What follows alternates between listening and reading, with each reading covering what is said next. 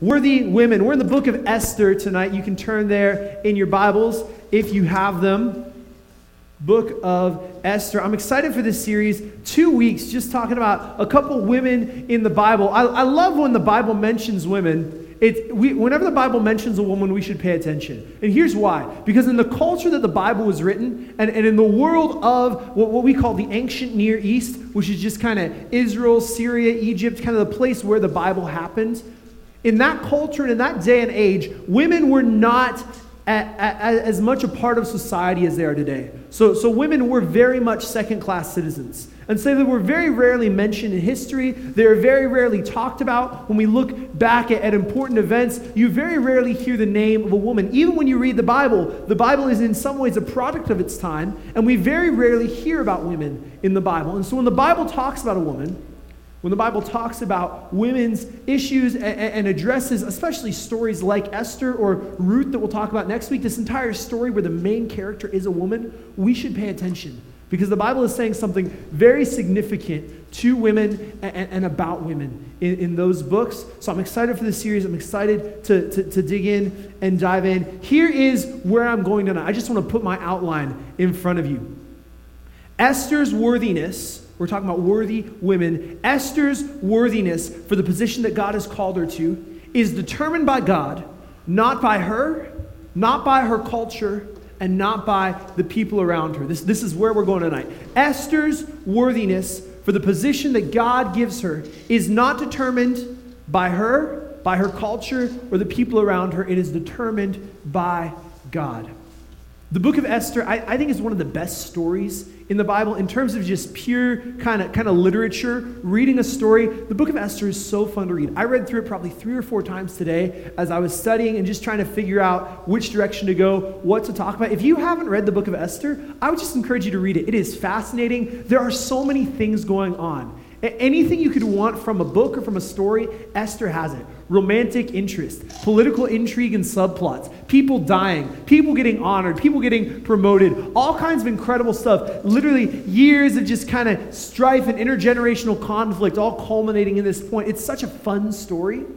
The Bible is more than just a textbook or a theology book. The Bible is a storybook. The Bible tells us some awesome, fun stories. The book of Esther is just one of those fun stories. I don't have time to read the whole book tonight. I don't have time to give you all the key details and moments of Esther tonight. What I want to do is I want to, in just a couple minutes, summarize the story of Esther. You can read it on your own if you feel like we're missing some things. That's because we are. I can't get all the details in. But here's the story of Esther in short. The story of Esther takes place against the backdrop of the Empire of Persia. This is roughly probably 100 years after the events of Gods and Kings, our last series we kind of went through, about 100 years after Israel and Judah collapsed. This is where the story of Esther takes place in the nation of Persia. God's people, the Jews, are in exile in this foreign nation. The king on the Persian throne is named Ahasuerus. You can say that. Ahasuerus. Yeah, God bless you. He's also known as Xerxes. So can you guess which name I'm going to use?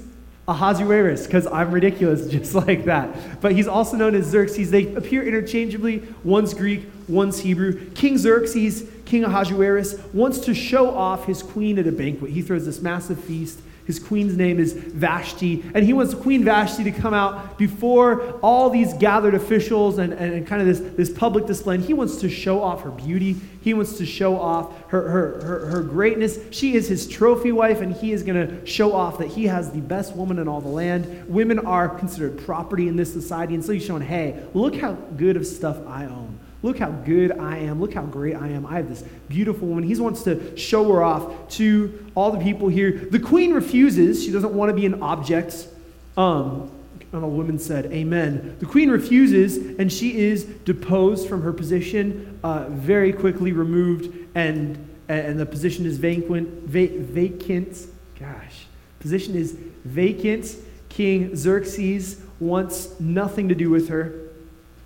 But he does still want a queen. He needs someone next to him. He needs someone to rule with him. And so he goes to all the beautiful women of the land, kind of gathers them all, collects them all together into his harem, and he wants to find a new queen. One by one, he calls the women into him. Each night they have one night with the king. If you've seen that movie, you may kind of understand the story of Esther. Every woman gets kind of a night. Esther comes in one night. Esther is a Jew. She's one of God's people. And she just emerges in this story as the best of all the women. She is the most beautiful. She is the most fine. She is the most pleasing. And she becomes the new queen. No one knows she's a Jew. She keeps this kind of on the DL.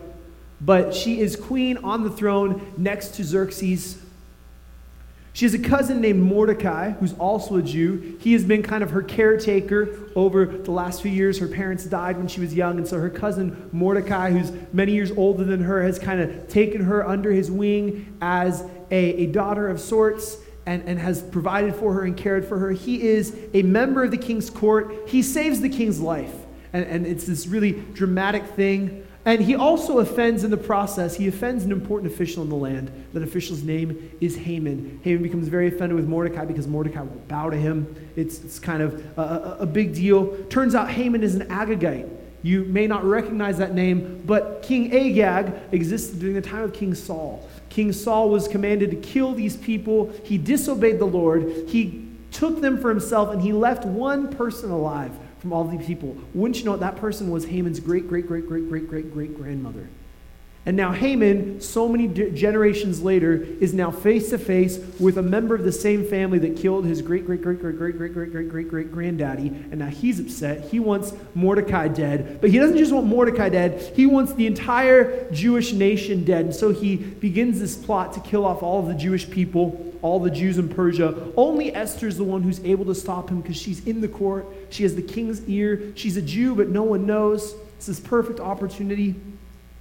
She goes before the king, which is this incredibly dangerous thing. She could lose her life if the king doesn't extend his scepter and accept her into the court.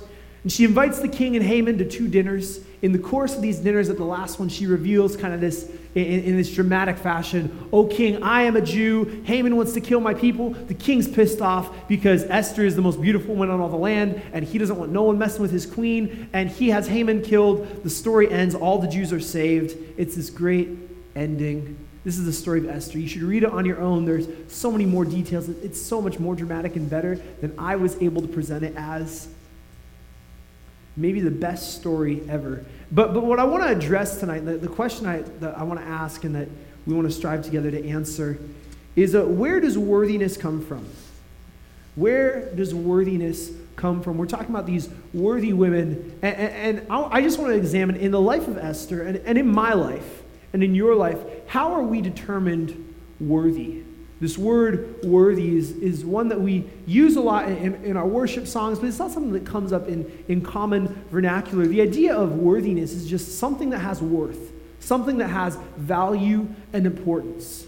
Where does your worth come from? Where does your value come from? Our world and our culture will tell you 3 lies about where our worthiness comes from. And I want to address those lies. The first lie that our culture will tell us is our culture will say that worthiness comes from yourself. You can have personal worthiness. And the lie, I think each of these lies has a sort of command with them. The society says you must do this in order to be worthy, in order to be important, in order to be valuable. Personal worthiness, our culture tells us you must be successful. If you want to be a worthy person, you must be successful. This is a lie our culture tells us. And right off the bat, I struggle to find just the right word to fit in this blank, because the idea here that our culture has, it's bigger than success. It's bigger than just being kind of a powerful or significant person. It's kind of the idea that our world presents this idea that if you want to be worthy, if you want to be valuable, you have to have a put-together life.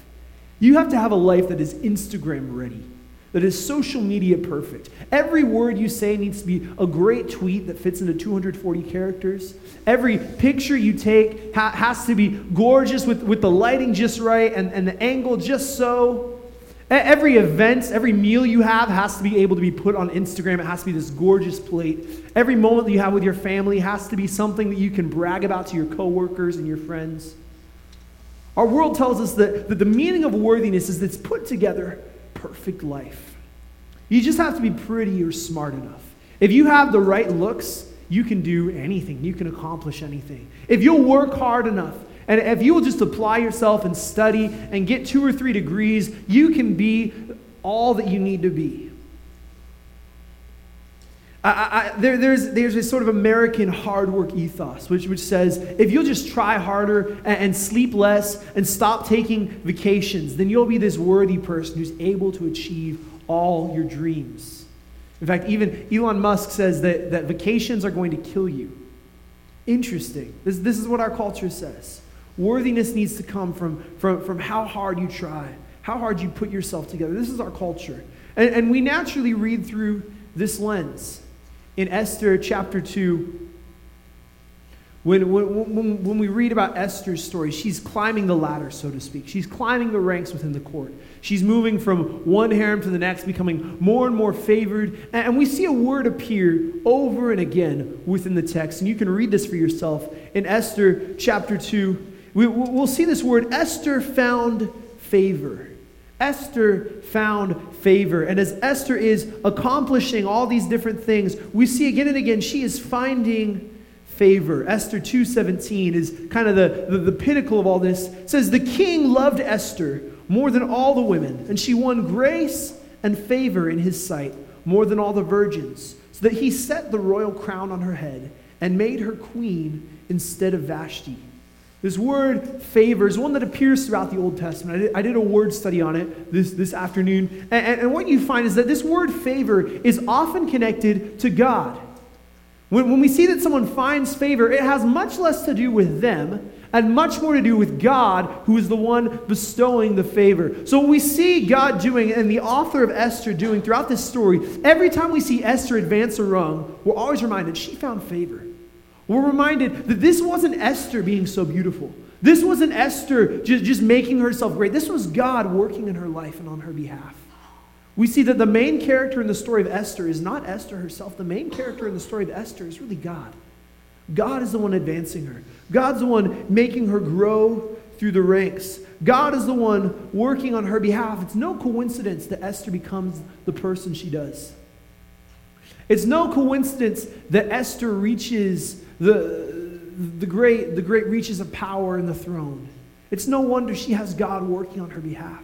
She has favor working for her. See, our culture would say, if you want to be worthy, you need to be successful. You need to make yourself worthy. And God would say, no, I am the one who makes you worthy. I'm the one who bestows favor.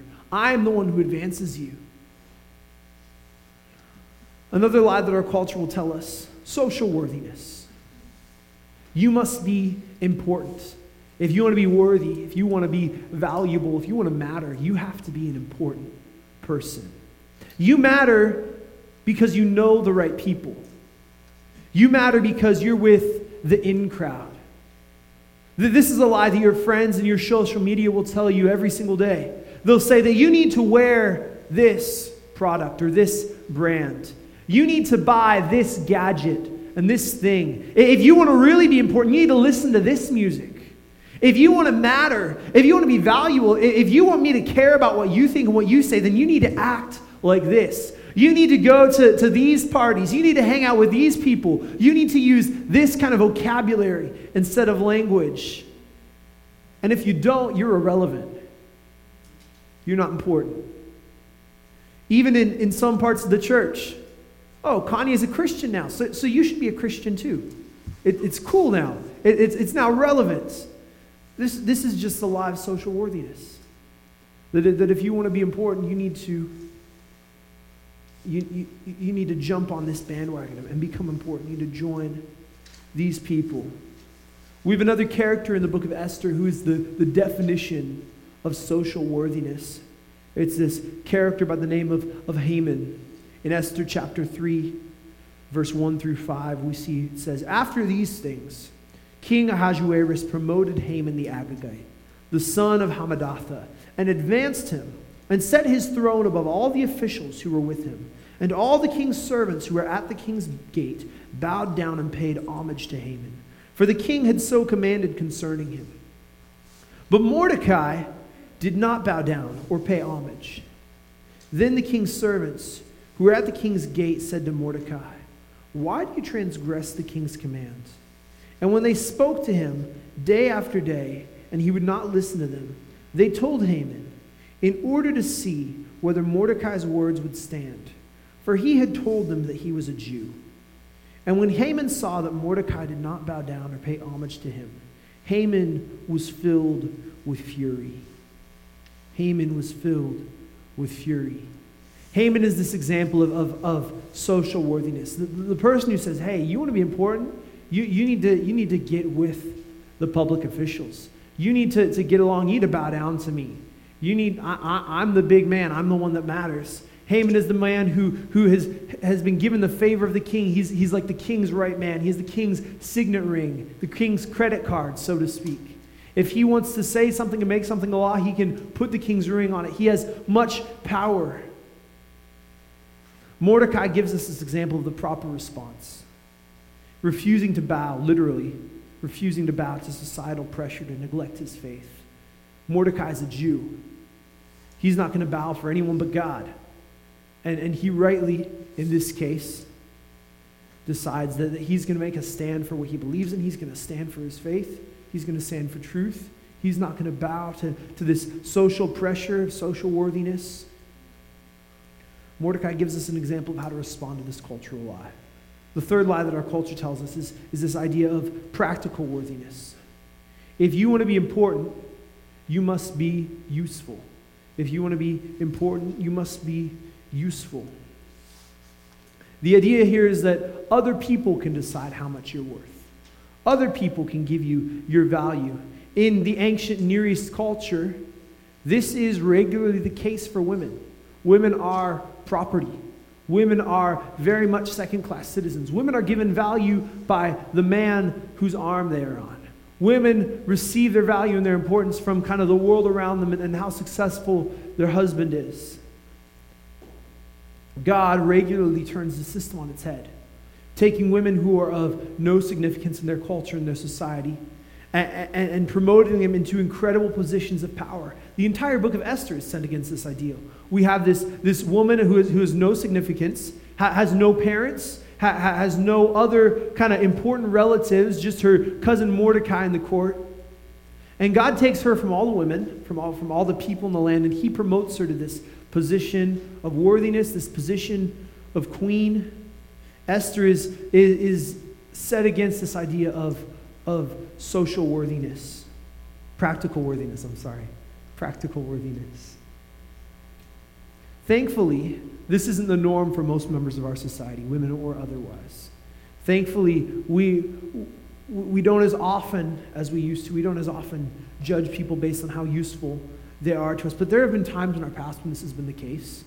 I mean, we can think back to even things like slavery, where people were only valuable because they could produce crops, or they could produce things in the home, or we could get their labor. I think at times we've valued immigrants because they will do the jobs that no one else wants to do, and they're useful to us, and so we'll give them some value for that reason. Today, I think the highest tragedy and the biggest stain, and the place that our country is most guilty of this, is an abortion. That because a baby is not useful to me, I'm going to kill it. I'm going to end its life. Because it's not going to help me. It's not practical. And abortion is this terrible stain on our country's moral ethos. It's a tragedy of the highest magnitude that those who present themselves as individuals who care the most for the poor and the voiceless would, in the same breath, advocate for the murder of the poorest and those least able to speak for themselves. I think we are very much guilty of this sin and this lie. Queen Vashti is an example that we get in the book of Esther as someone who is only valuable when they're useful. She's useful to the king, and the moment she stops being useful, she's removed from her position.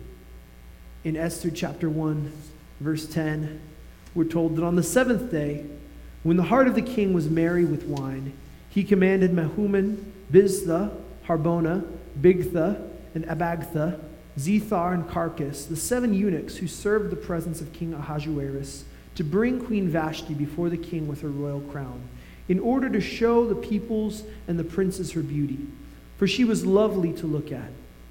But Queen Vashti refused to come at the king's command delivered by the eunuchs. At this, the king became enraged, and his anger burned within him. See, Queen Vashti was told she had value because she was useful. She was useful for sensual pleasure.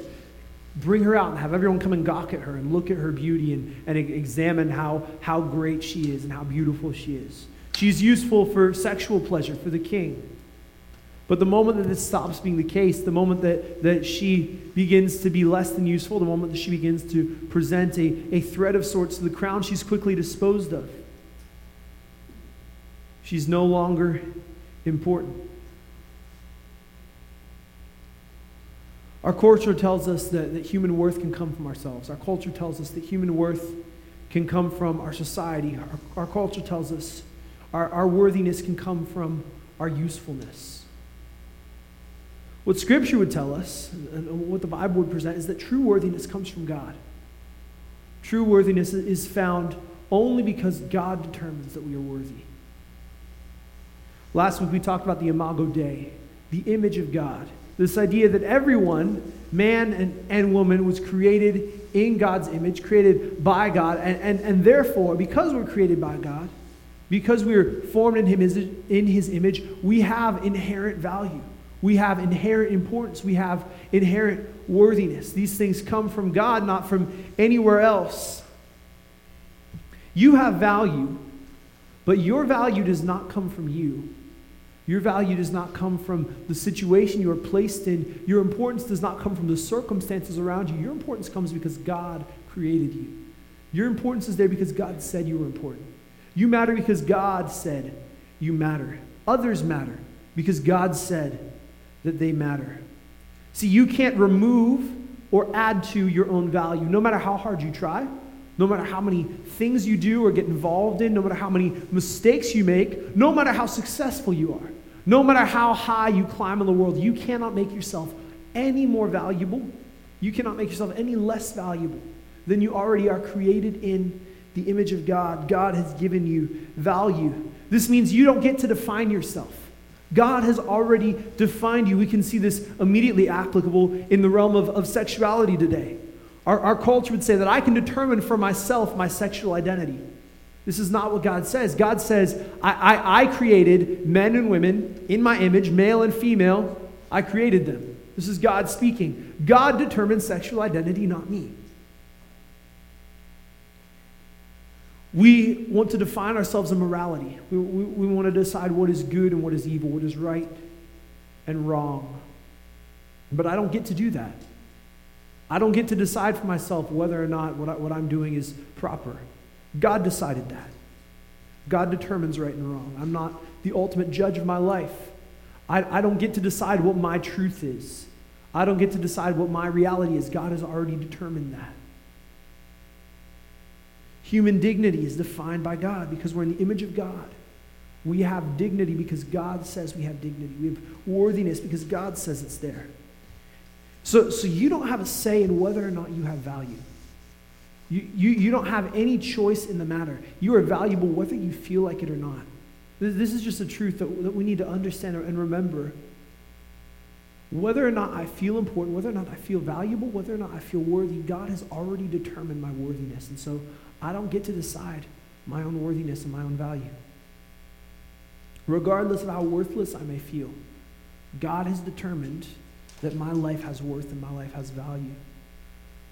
I feel like someone needs to hear that. I don't know who, but I just feel like someone needs to hear that your worth is not dependent on how you feel or what other people say it is. It's determined on what God said. That God's truth is true truth. At the end of the day, worthiness is not about you. Worthiness is about God. We look to Esther chapter 4, verse 13. The decree has been given by the king. All the Jews are to be killed and destroyed. Their nation is to be wiped out.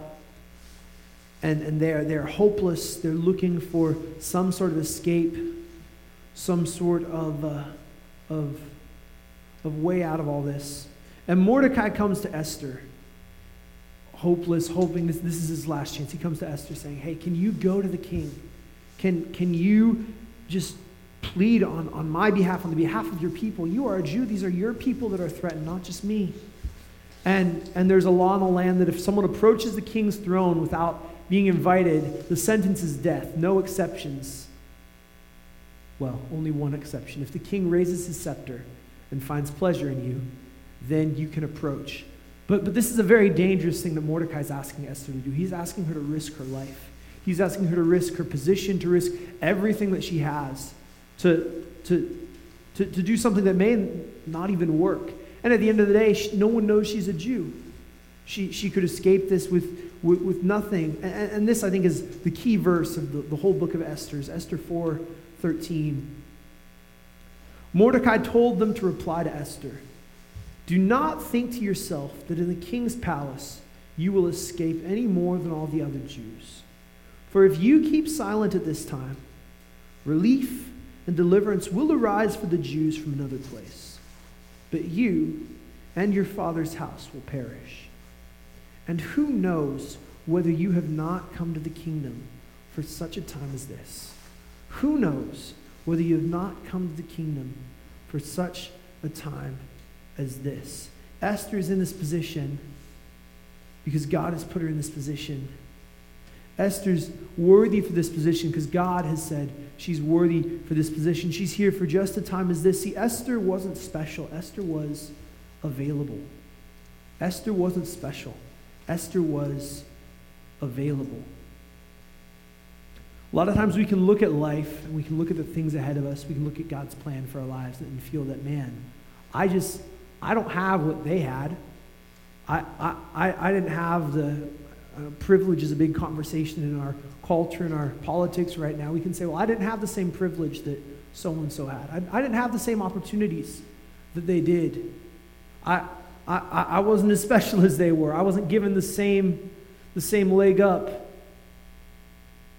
Well, the great truth of Scripture, the great truth of God's promise is that you don't have to have any sort of privilege. You don't have to have any sort of special talents to yourself. All you have to do is be willing to be used by God. All you have to do is be willing to be available. Be someone that God can use. If Esther had stepped down, and I firmly believe this, and I think this is what the Bible teaches. If Esther had not done this, there would have been another. Someone else would have come. Deliverance would arise from another place. Esther was used because she was the one who was willing to step up and say, okay, here I am. Send me. Here I am, Lord. Use me. And I wonder in our lives if we would have the same mentality. If we would look at the circumstances in our lives that seem so hopeless and beyond repair, and I wonder if we would look at them with the same heart and mind as Esther, and we'd say, here I am, Lord. Use me. Send me. I am available. I am willing. God is not looking for capable people. God is not looking for special people. God is not looking for these perfect, ready, prepared people. He's looking for available people. In your life, are you available to be used by God? Are you positioning yourself in such a way in your heart, in your mind, in your practices? Are you positioning yourself in a way that would make yourself available to God? Or are you so focused on yourself? Are you so focused on the world around you? Are you so focused on your day-to-day activities that you have no care or concern for the plan of God for your life? That you have no care or concern for the plan of God for your family, for your school, for your friends? See, Esther could have very easily just ignored all of this. She could have said, no, I'm fine where I'm at. I'm queen. I got this court tomorrow. I got this dinner next week. I have this function. She could have very easily just ignored the whole thing. But she's willing to stop. She's willing to make herself available. Would you do the same in your life?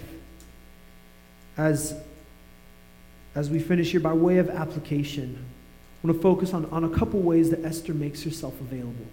A couple things that Esther does in her life to make herself available to be used by God. The first thing is Esther is obedience.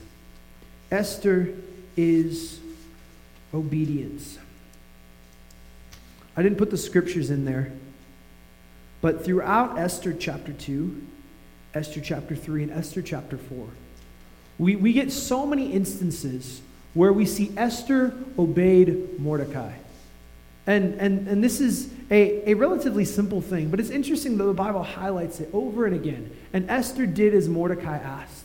And Esther did as Mordecai said. And Esther obeyed Mordecai. Esther again and again and again is obedience. She's obedient to someone who's seemingly unfit to be obeyed. See when we look at Mordecai's life, if you look at the name Mordecai, the name actually means worshiper of Marduk. The Marduk is this Babylonian god who was one of the primary gods in the pantheon of Persia. There were kind of two main gods, Ishtar and Marduk. And Marduk is this false deity, and Mordecai's name means worshiper of Marduk. The Bible gives us a hint here that Mordecai is not this perfectly righteous man. Mordecai is not this priestly, incredible guy. Mordecai is someone who has kind of assimilated some of the Persian culture and tradition.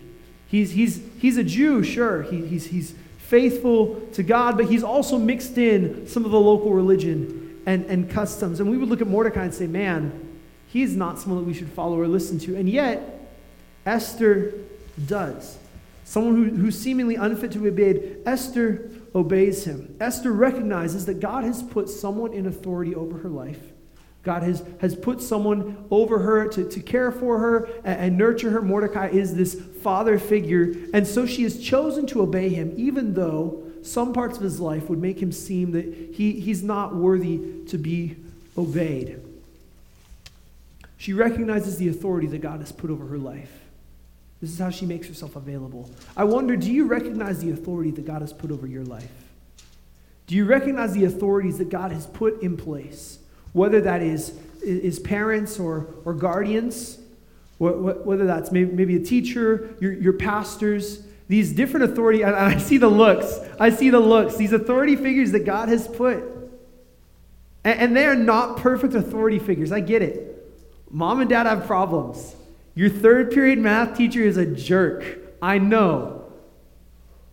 And yet, Mordecai, who's not a perfect parent, he's not this perfect individual. We're told by his name he has some flaws, he has some issues. And yet Esther recognizes God has put this person in authority over me, and so I am going to obey him. Esther looks even further. She looks to the culture around her. She looks to the world around her, and there are customs and practices within the Persian court. And she says, I'm going to follow those customs and practices. I'm going to go to the king and wait for him to extend his scepter. In the ways that she talks with King Ahasuerus, in the ways that she responds to Haman and to Mordecai, she follows these court proceedings. She looks at the laws of her land and says, I'm going to be obedient to the law of my land. She recognizes the authority that God has put. Even when these things don't seem worthy of it, even when she's in a foreign culture where maybe some of the Persian laws are different than Jewish law, she says, I'm going to respect the law of the land. I'm going to respect the authorities that God has put in my life. Even when people don't seem worthy of authority or worthy of respect, we can at least honor the position, right? So maybe, let's make this practical. Maybe there's a teacher that is just, I can't use that word. He is not a great person. He's got some problems. He's a jerk. He's a loser. Okay, he's a tough guy to honor, but the position that he holds is a position of authority. So you can honor the position, even if you can't honor the person. This is relevant even to our politics right now. Regardless of what you think of different elected officials, they hold a position that deserves respect and honor. Even if you don't like the person, you need to honor the position. For parents or guardians, even if they have some problems, God has installed them as your parents.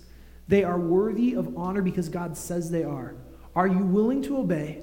Are you willing to position yourself in a position of obedience? Are you going to live in rebellion to the Word of God? This is the option that we are given. This is what it means to be used by God. You wonder, why is God not moving in my life? Why is God not using me for things? Well, are you obedient? Are you willing to submit yourself? Because if you're not going to obey, and this is why obedience matters, just in the long-term scale, if you can't obey your parents, you will be unable to obey God.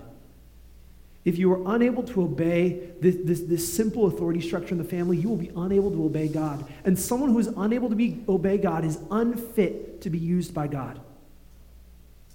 So this is a big deal. This isn't just, man, I'm just going to get through it for 18 years and I'll be out of the house and I'll be on my own. No, if you can't learn this lesson now, it will cause problems for your entire life. If you cannot learn obedience when you are under the authority of your parents, you will not learn obedience when you're under the authority of God.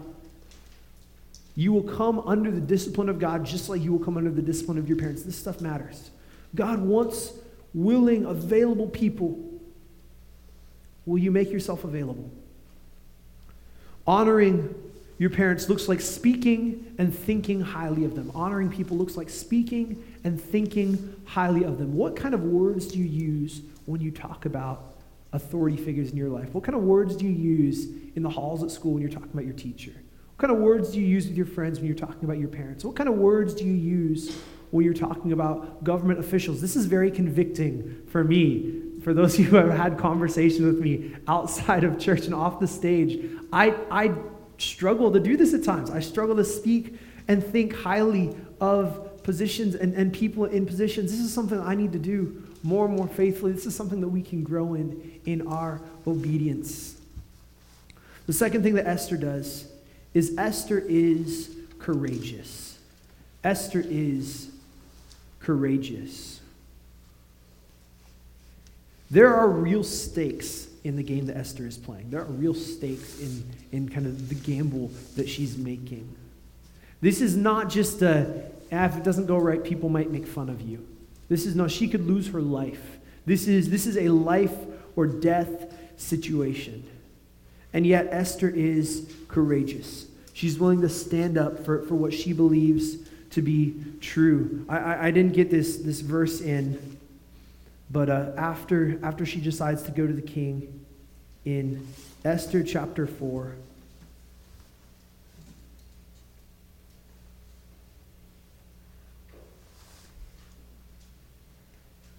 she says in Esther chapter 4, starting in verse 16, "Go, gather all the Jews to be found in Susa, and hold a fast on my behalf.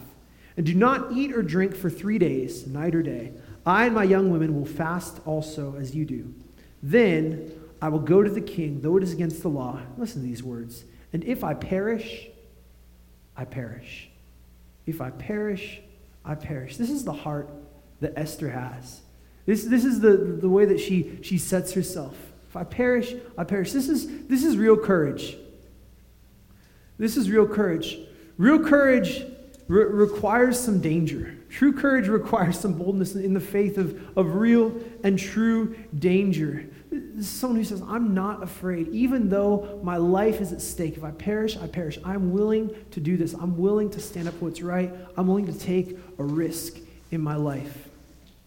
This is how Esther makes herself available. And I wonder if we are willing to have this same kind of courage. Admittedly, the stakes are a little bit lower for us, for now, at least. If you take a stand for Jesus, you might get a few laughs, but you're probably not going to lose your life. And I don't say this to minimize the risk that you take. I don't say this to minimize the courage that it takes to stand up for Christ on your campus or in your family. But I say this to encourage you that, hey, you're not facing the same stakes Esther did. Even what could go wrong? Okay, they laugh. Okay, they make some jokes. Okay, maybe you don't get invited to the same parties that you used to. Okay, is that going to kill you? Are you going to lose your life? But would we approach these things with the same heart and the same mind that Esther does and say, if I perish, I perish. I will stand up for truth. I will stand up for righteousness, even if it costs me everything, if it costs me my position, if it costs me my popularity, if it costs me the friends that I have, because those things don't determine my worth. Those things don't determine my value. God does. And the way I stand for Christ is what really matters. The way I stand for my faith is what really matters. Make a stand for your faith, even if it costs you everything. Even your life. Even your life. I know there's some of you in this room who feel called to missions. I hope that we all would consider that call to give our lives and sacrifice our lives for the gospel if necessary. I'm reminded of a story that I heard of a boy in the Middle East who was, I don't know how old, he was young, under the age of 12, and he was being beaten by the Muslim officials in his country because he was a professing Christian. He was in this place where following Christ could cost him his life. And as they're beating him and now pulling out a gun and commanding him, renounce Christ or we're going to kill you, he says, I'm so very afraid, so very terrified, but I cannot renounce my Savior, even as afraid as I am. And they shot him 5 times in the stomach. He lay there bleeding on the ground. This is the risk that he's willing to take. Are you willing to take the same risk? Are you willing to have the same courage for Christ? To say, even if I lose my life, even if I lose it all, I'm going to stand for Christ. And if you sit here and say, yeah, I'm willing to do that, then how much more can we stand up in front of our friends and speak truth into their lives? How much more can we stand up in front of even those who we fear, even those who we don't like, and speak truth and proclaim the gospel boldly? And love boldly, and even simple things like inviting people to trademark. These are things that require a bit of courage. And so if you're willing to say, man, I'll take a bullet to the stomach, how much more would you be willing to say, yeah, I'll take a laugh or I'll take a rejection? These are ways that we make ourselves available. God is wanting to move in your life. God is wanting to use you.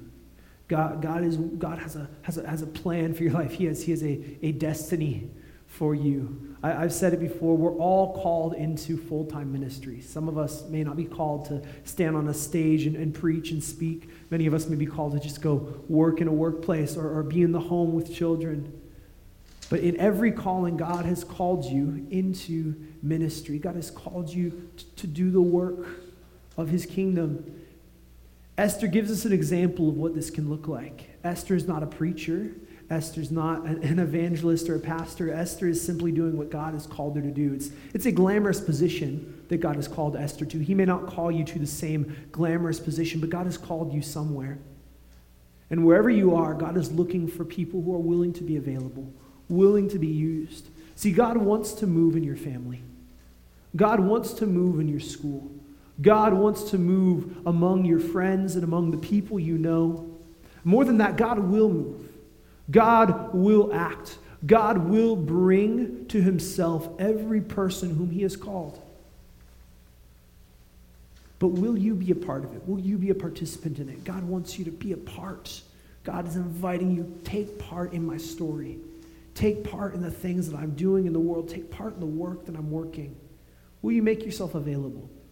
Will you be obedient? Will you be courageous? This is what it means to be worthy. This is what it means to be a worthy person. Our culture would tell us worthiness comes from ourselves. Worthiness comes from our importance. Worthiness comes from our usefulness. The story of Esther combats these notions and these ideas. The story of Esther tells us that Esther is a worthy woman. Esther's not a worthy woman because she is some outstanding individual. She's not a worthy woman because she's well-connected or important or significant in and of herself. But she's a worthy woman because she's made herself available to be used by God. And because she makes herself available, God uses her for powerful things to save her nation, to save her people. We can pattern ourselves after her example. We can make ourselves available to God through obedience and courage. Would you stand with me as we pray? Father, thank you for your word. Thank you for the ways that it teaches us and shapes us and molds us. Lord, thank you for examples like Esther. Thank you for examples of common people called into uncommon things. Lord, I pray that we would see the example that you've placed before us and that we would answer your call into an uncommon life, into a worthy life. Lord, I pray that we would recognize that our worth does not come from ourselves. Pray that we'd understand our worth does not come from the world around us or the people around us. Our worth does not come from how useful we are, but our worth comes because you say we are worthy. We're created in your image, given your worth, given your value. Lord, I pray that like Esther, we would make ourselves available to be used by you. We would make ourselves worthy people.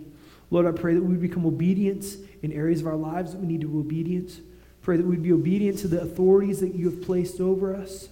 Pray that we'd be obedient to your word, that we would diligently fight sin in our lives. Pray that we would be courageous in the areas that you've given us, that we would courageously stand for truth, even if it costs us everything. We would courageously give the call of Christ. We would courageously, even in invitations to church and invitations to have people be a part of this community. Lord, thank you for your Spirit. Thank you for your word. We love you. It's for your beautiful name and your glorious name that we pray. Amen. Amen.